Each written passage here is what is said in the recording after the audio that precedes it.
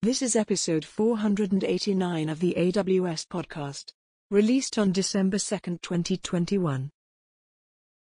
Hello everyone and welcome back to the AWS podcast. Sam Lesher here with you. Great to have you back for the fourth and final episode in our reInvent 2021 coverage. And we've got some pretty cool announcements to share.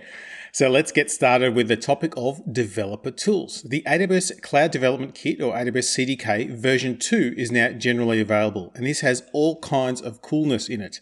So it is available for JavaScript, TypeScript, Java, Python, .NET, and in preview, Go. And it's available in a single package, which makes it easy for you to use the CDK and stay up to date with new versions as we evolve it going forwards. Now, it also consolidates the AWS Construct library, which I'll talk about shortly, into a single package called AWS CDK Lib.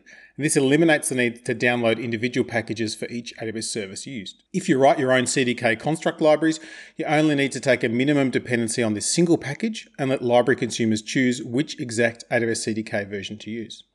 AWS CDK version 2 only includes stable APIs which comply with semantic versioning, so it can confidently update to new minor versions. Now, the CDK follows the release early, release often philosophy to encourage community participation, and will continue to deliver new features via experimental APIs for your feedback. However, going forward, experimental modules will be distributed separately from the AWS CDK Lib, version clearly, so it indicates their pre-release status, and it only gets merged into AWS CDK Lib when mature and stable. Now, in addition to the simplified packing, the CDK includes developer productivity improvements such as a CDK API reference refresh with code snippets throughout. I know a lot of folks have wanted that. CDK Watch, which gives you faster in-loop development iterations on the application code, so things like Lambda code, ECS tasks, step function, state machines in your project. You can also preserve successfully provisioned resources by disabling automatic stack rollback, so you can improve your iteration time. And you can also now use the new assertions library to run automated unit tests in any CDK supported language. This is a really cool project. In the show notes, there's lots of information. There's also a really great community, cdk.dev as well. And I would just check it out because if you're building, this is a great way to build. And to make it easier to build, we're pleased to announce the Construct Hub into general availability. This is a registry of open source construct libraries for simplifying cloud development. Constructs are reusable building blocks of the cloud development kits. And you can share constructs for AWS Cloud Development Kit, CDK for Kubernetes, and CDK for Terraform and other construct-based tools. You can find the libraries published by the community, AWS and cloud service providers that solve for a whole bunch of different use cases. And each library includes documentation, API reference, and code samples in a raft of different languages. You can also find important things like installation instructions, dependency list, number of downloads, licensing information, and other helpful links. If you need more help sometimes and you just get stuck with an AWS thing, AWS Repost is now where you can turn. This is a new community-driven questions and answer service. And it helps AWS customers remove technical roadblocks and accelerate innovation and just be better in what you're doing. It enables you to ask questions about anything related to designing, building, deploying, and operating workloads on AWS and get answers from community experts, including other AWS customers, partners, and employees. This replaces our venerable old AWS forums and introduces new ways to improve the accuracy of answers provided, as well as the likelihood of receiving an answer from the community. AWS Repost automatically connects your question with subject matter experts and is integrated with AWS support. Customers with AWS Premium Support subscriptions receive responses from AWS employees for questions that are not answered by the community.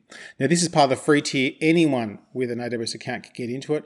But also, if you don't have an AWS account, you can still search it and look into it and all that other good stuff as well. It's a great new version of this capability. If you're a developer, you'll know that SDKs are your friend. And there are not one, not two, but 3 new SDKs available in developer preview.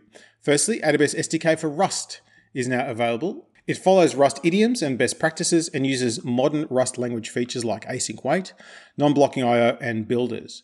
And the SDK also integrates with popular libraries in the Rust ecosystem like Tokio, Tracing, and Hyper. And it supports 288 AWS services, each with their own crates, and all crates are available on crates.io. Since this is a preview release, we're providing the SDK for early access and evaluation purposes only. Our public APIs may change before the general availability release as we gather more customer feedback and learn what is most important to Rust developers.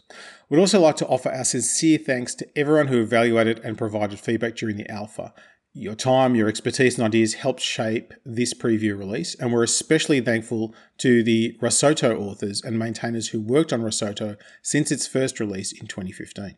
The next SDK is the AWS SDK for Swift, also in developer preview. This has been designed from the ground up to provide idiomatic support for Swift's concise syntax, multi-platform capabilities, and features extensions to take advantage of Swift's new concurrency features. The initial release supports iOS, macOS, and Linux, with support for other platforms such as tvOS, watchOS, Catalyst, and Windows coming in the future. In this release, there is support for 268 services, including things like S3, DynamoDB, and Lambda. And constructing clients and requests and invoking calls to AWS can be done with async wait syntax using Swift 5.5+. Again, this is a preview release and this is for evaluation purposes, and we'd love to get your feedback. And the third of the new AWS SDKs is the AWS SDK for Kotlin, which is also in developer preview. Again, using idiomatic Kotlin, including native coroutine support for concurrent usage. This has support for 284 services and provides automatic configuration when running in environments such as EC2, ECS, and Lambda, built-in retry support, and a whole bunch of other cool authentication methods. Again, this is a preview release. Give it a go, see what you think, tell us what we should do more. Moving on to front-end, web, and mobile. We're happy to introduce AWS Amplify Studio. This is a visual development environment that offers front-end developers new features in public preview to accelerate UI development with minimal coding, while integrating Amplify's powerful back-end configuration and management capabilities. Amplify Studio automatically translates designs made in Figma to human-readable React UI component code. Within Amplify Studio, developers can visually connect the UI components to app backend data. For configuring and managing backends, Amplify Admin UI's existing capabilities will be part of Amplify Studio going forward, providing a unified interface to enable developers to build full-stack apps faster. And we all know as developers, building the admin pages are the least fun part, so it all gets done for you, which is really, really good. Developers can now use Amplify Studio to set up a backend, create UI components, and connect the two together, all within Amplify Studio. All UI components are fully customizable within Figma, giving designers complete control over the visual styling of components within tooling they're familiar with. Developers can import component customizations from Figma into Amplify Studio and use the component editor to visually connect the UI components to data from the app backend. Amplify Studio exports all front-end and back-end artifacts, so UI components and back-end infrastructure, to credible code, which allows you to customize application design and behavior using familiar programming concepts. JavaScript for application code, Amplify CLI, and AWS CDK for extending the back-end infrastructure. Moving on to the topic of networking and content delivery. Introducing AWS Cloud WAN in preview. Now, this is a new wide area network service that helps you build, manage, and monitor a unified global network that manages traffic running between resources in the cloud and on-premises environments. This is pretty cool. With Cloud WAN, use a central dashboard and network policies to create a global network that spans multiple locations and networks, eliminating the need to configure and manage different networks individually using different technologies. Your network policies can be used to specify which of your VPCs and on-premises locations you wish to connect through AWS VPN or third-party software defined WAN, so SD-WAN products. And the Cloud WAN central dashboard generates a complete view of the network to monitor health, security, and performance. Cloud WAN automatically creates a global network across AWS regions using Border Gateway Protocol, all from BGP, so you can easily exchange routes around the world. Now, this is available in 10 regions in public preview, including US East, Northern Virginia, US West, Northern California, Africa, Cape Town, Asia Pacific, Mumbai, Singapore, Sydney, Tokyo, and Europe, Ireland, Frankfurt, and South America, Sao Paulo. Check it out. I'm pretty excited about this one. Another new handy capability is AWS Transit Gateway, introducing intra-region peering for simplified cloud operations and network connectivity. So now it supports intra-region peering, which gives you the ability to establish peering connections between multiple transit gateways in the same AWS region. With this change, different units in your organization can deploy their own transit gateways and easily interconnect them, resulting in less administrative overhead and greater autonomy of operation. Now, Transit Gateway lets you connect thousands of VPCs and your on-premises network using a single gateway. But until now, you could only establish peering connections between transit gateways in different AWS regions. With this launch, you can simplify routing and interconnectivity between networks that are serviced via separate transit gateways in the same AWS region. The ability to natively peer transit gateways in the same region eliminates the need to create and manage transit VPCs, it simplifies route table management, and reduces the probability of configuration errors. Using intra-region peering, you can build flexible network topologies and easily integrate your network with a third-party or partner-managed network solution in the same region. This is very, very cool. This is available in all AWS Commercial and AWS GovCloud US regions. Now, when you're running a network, you need to see what's on that network. And Amazon Virtual Private Cloud has announced a Network Access Analyzer to help you easily identify unintended network access. Using Network Access Analyzer, you can verify whether network access for your virtual private cloud resources meets your security and compliance guidelines. You can assess, identify improvements to your cloud security posture, and also it makes it easy for you to demonstrate that you meet certain regulatory requirements. As part of the AWS shared responsibility model, customers often need to verify that their networks on AWS are built with appropriate controls to block any unintended network access. Things like databases should never be accessible from the internet, or application servers can only send TCP traffic on port 443 to a trusted on-premises IP range, etc., etc. Network Access Analyzer lets you capture such requirements in a simple and precise specification format, and using automated reasoning, we've had podcasts about that in the past. Network Access Analyzer identifies network paths in your AWS environment that do not meet the requirements you defined. You can specify the sources and destinations for your network access requirements in terms of IP address ranges, port ranges, traffic protocols, AWS resource IDs, AWS resource groups, and resource types like internet gateways or NAT gateways. So this makes it really easy for you to govern things, and it is generally available in a bunch of regions. Check it out. And the other update for VPCs is IP Address Manager, or IPAM, to help simplify IP address management. Now, IPAM is a new feature that makes it easy for you to plan, track, and monitor IP addresses for your AWS workloads. It provides automated workflows, and that makes it easier for you to manage your stuff. It basically means you get to move away from spreadsheet-based or homegrown IP planning applications, which can be hard to maintain and just time-consuming. And the automation helps remove delays in onboarding new applications or growing existing applications because you can assign IP addresses to your VPCs in seconds. IPAM also automatically tracks critical IP address information like account, which VPC routing, security domain, etc. So again, no bookkeeping required, and it just helps you reduce the proclivity for errors. Now, IPAM provides a unified operational view and enables you to manage IP addresses across AWS regions and your accounts using Resource Access Manager and organizations. As the unified operation view can be used as your single source of truth for information related to any IP address, it makes it a lot easier for you to do all that management you need to do. And it's generally available in a bunch of regions. And the final bit of news on the networking front is the introduction of AWS Direct Connect SiteLink. This is really cool. This is generally available. And SiteLink makes it easy to create private network connections between your on-premises locations, such as offices and data centers, by connecting them to Direct Connect locations throughout the world. So the Direct Connect service helps you create private connections between your on-premises network and your AWS resources by connecting your network directly to Direct Connect locations. Now, you're familiar with that, but using the new SiteLink feature, you can now link your on-premises locations to Direct Connect and send data between them over the shortest path between Direct Connect locations. With over 100 Direct Connect locations around the world, you can create networks that span multiple continents. Once you've connected your on-premises locations to Direct Connect, you can enable or disable SiteLink for that location in minutes. And it uses elastic pay-as-you-go pricing and no long-term commitments. This is a really interesting way to connect those legacy data centers and get rid of some of the undifferentiated heavy lifting of networking between those sites. And it is available in all commercial AWS regions except China. Moving on to the topic of application integration.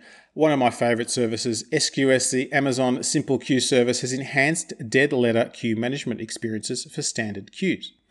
Now, this is the ability to now redrive to source queue, which gives you better control over the lifecycle of unconsumed messages. Now, dead letter queues are an existing feature of Amazon SQS that lets customers store messages that applications couldn't successfully consume. Happens for a bunch of reasons.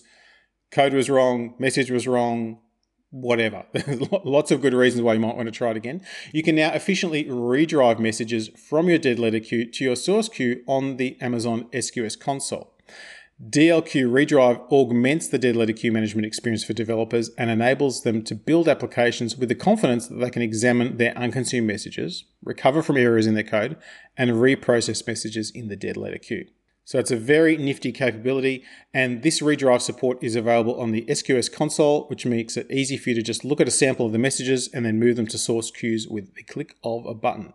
On to the topic of compute, we're happy to announce Amazon EC2 M1 Mac instances for Mac OS. This is available in preview. Built on Apple Silicon Mac mini computers and powered by AWS Nitro system, EC2 M1 Mac instances deliver up to 60% better price performance over x86-based EC2 Mac instances for iOS and Mac OS application build workloads. EC2 M1 Mac instances also enable native ARM64 macOS environments for the first time in AWS to develop, build, test, and deploy Apple applications. Now, developers re-architecting their macOS applications to natively support Apple Silicon Macs can now provision ARM64 macOS environments within minutes, dynamically scale capacity as needed, and go with the whole pay-as-you-go goodness as well. EC2 M1 Mac instances are powered by a combination of Apple Silicon Mac mini computers featuring the M1 chip with 8 CPU cores, 8 GPU cores, 16 gig of memory, 16-core Apple Neural Engine, and the AWS Nitro system, giving up to 10 gig of VPC network bandwidth and 8 gig of EBS storage through high-speed Thunderbolt connections.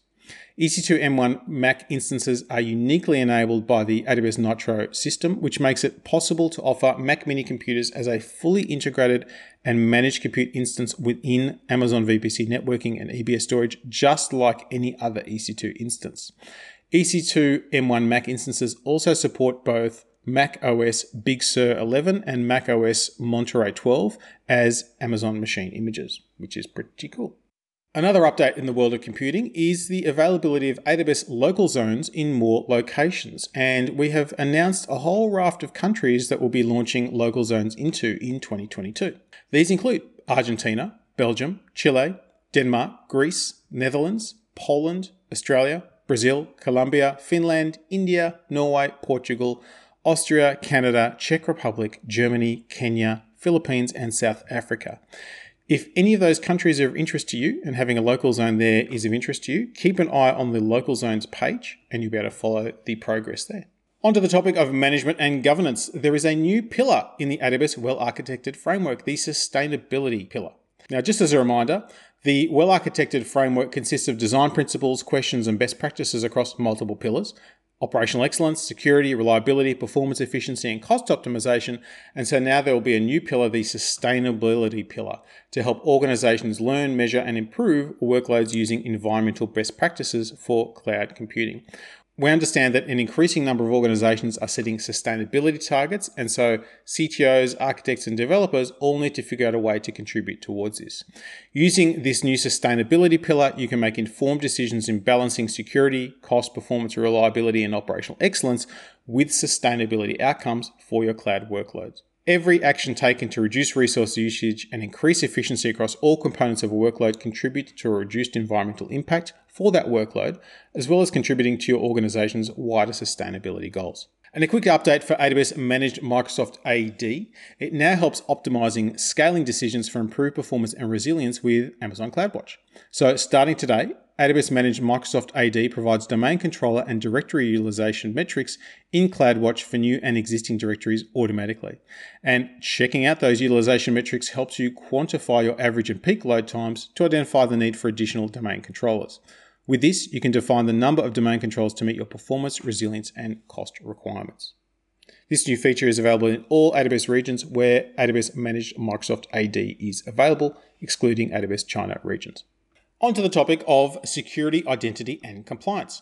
AWS Resource Access Manager enables support for global resource types. So this lets you provision a global resource once and share that resource across your accounts. A global resource is a resource that can be used in multiple AWS regions. So for example, you can now create a RAM resource share with an AWS Cloud WAN core network. Remember we talked about that just before, which is of course a managed network containing AWS and on-premises network, and share it across your organization. As a result, you can use the Cloud WAN core network to centrally operate a unified global network across regions and across accounts. Now, RAM helps you securely share resources with individual AWS accounts within an organization or organizational units in AWS organizations, and with IAM roles and users for supported resource types. You can share global resources the same way you share regional resources, and this just reduces your operational overhead. With this release, we are designating US East North Virginia as the home region where you can create, discover, update, or delete resource shares containing global resources. Resource owners and users can use the RAM console and APIs in the North Virginia region to share and discover regional and global resources. Resource users can also discover and use shared Cloud WAN core networks directly through the Cloud WAN console and APIs. A really great update for AWS Shield Advanced, automatic application layer DDoS mitigation. Now, the internet can be a scary place for applications, and AWS Shield Advanced is a great way to help protect against unexpected attacks. AWS Shield Advanced now automatically protects web applications by blocking application layer or layer 7 DDoS events with no manual intervention needed by you or the AWS Shield response team. When you protect your resources with AWS Shield Advanced and enable automatic application layer DDoS mitigation, Shield Advanced will identify patterns associated with layer 7 DDoS events and isolate this anomalous traffic by automatically creating AWS WAF rules in your web access control lists. These rules can be implemented in count mode to observe how they'll impact resource traffic and then deployed in block mode, i.e. stop it. These capabilities enable you to quickly respond to and mitigate those DDoS events that threaten the availability of your applications. Automatic application layer DDoS mitigation is available to AWS Shield Advanced subscribers at no additional cost. So you just get this, so please use it. On to the topic of the Internet of Things. Today we're announcing the extended maintenance plan for FreeRTOS. This is a real-time operating system that's used for microcontrollers. FreeRTOS Extended Maintenance Plan, EMP, allows embedded developers to receive critical bug fixes and security patches on their chosen FreeRTOS long-term support version for up to 10 years beyond the expiry of the initial LTS period. So FreeRTOS EMP helps customers secure their microcontroller-based devices for years, save operating system upgrade costs, reduce the risks associated with patching devices. And FreeRTOS EMP applies to libraries covered by FreeRTOS long-term support, so developers can continue using a version that provides feature stability, security patches, and critical bug fixes without having to plan a costly version upgrade. FreeRTOS EMP has a flexible annual subscription plan, and developers can continue to renew their subscriptions annually for a duration of up to 10 years that aligns with their device lifecycle or application requirements. During the subscription period, developers receive timely notification of upcoming patches on FreeRTOS libraries so you can plan your deployment of those patches across all of your devices. Before the end of the current FreeRTOS LTS period, developers can subscribe to FreeRTOS EMP using their AWS account and renew the subscription annually to cover the product lifecycle until you're ready to transition to a new release. We're also announcing a simplified FreeRTOS out-of-the-box AWS IoT connectivity experience. This can be implemented on two partner-provided FreeRTOS reference integration boards, the STM32L4 and the ESP32C3. It's now possible for you to connect in minutes. You do not need a cloud account. You don't need a lengthy registration or configuration process.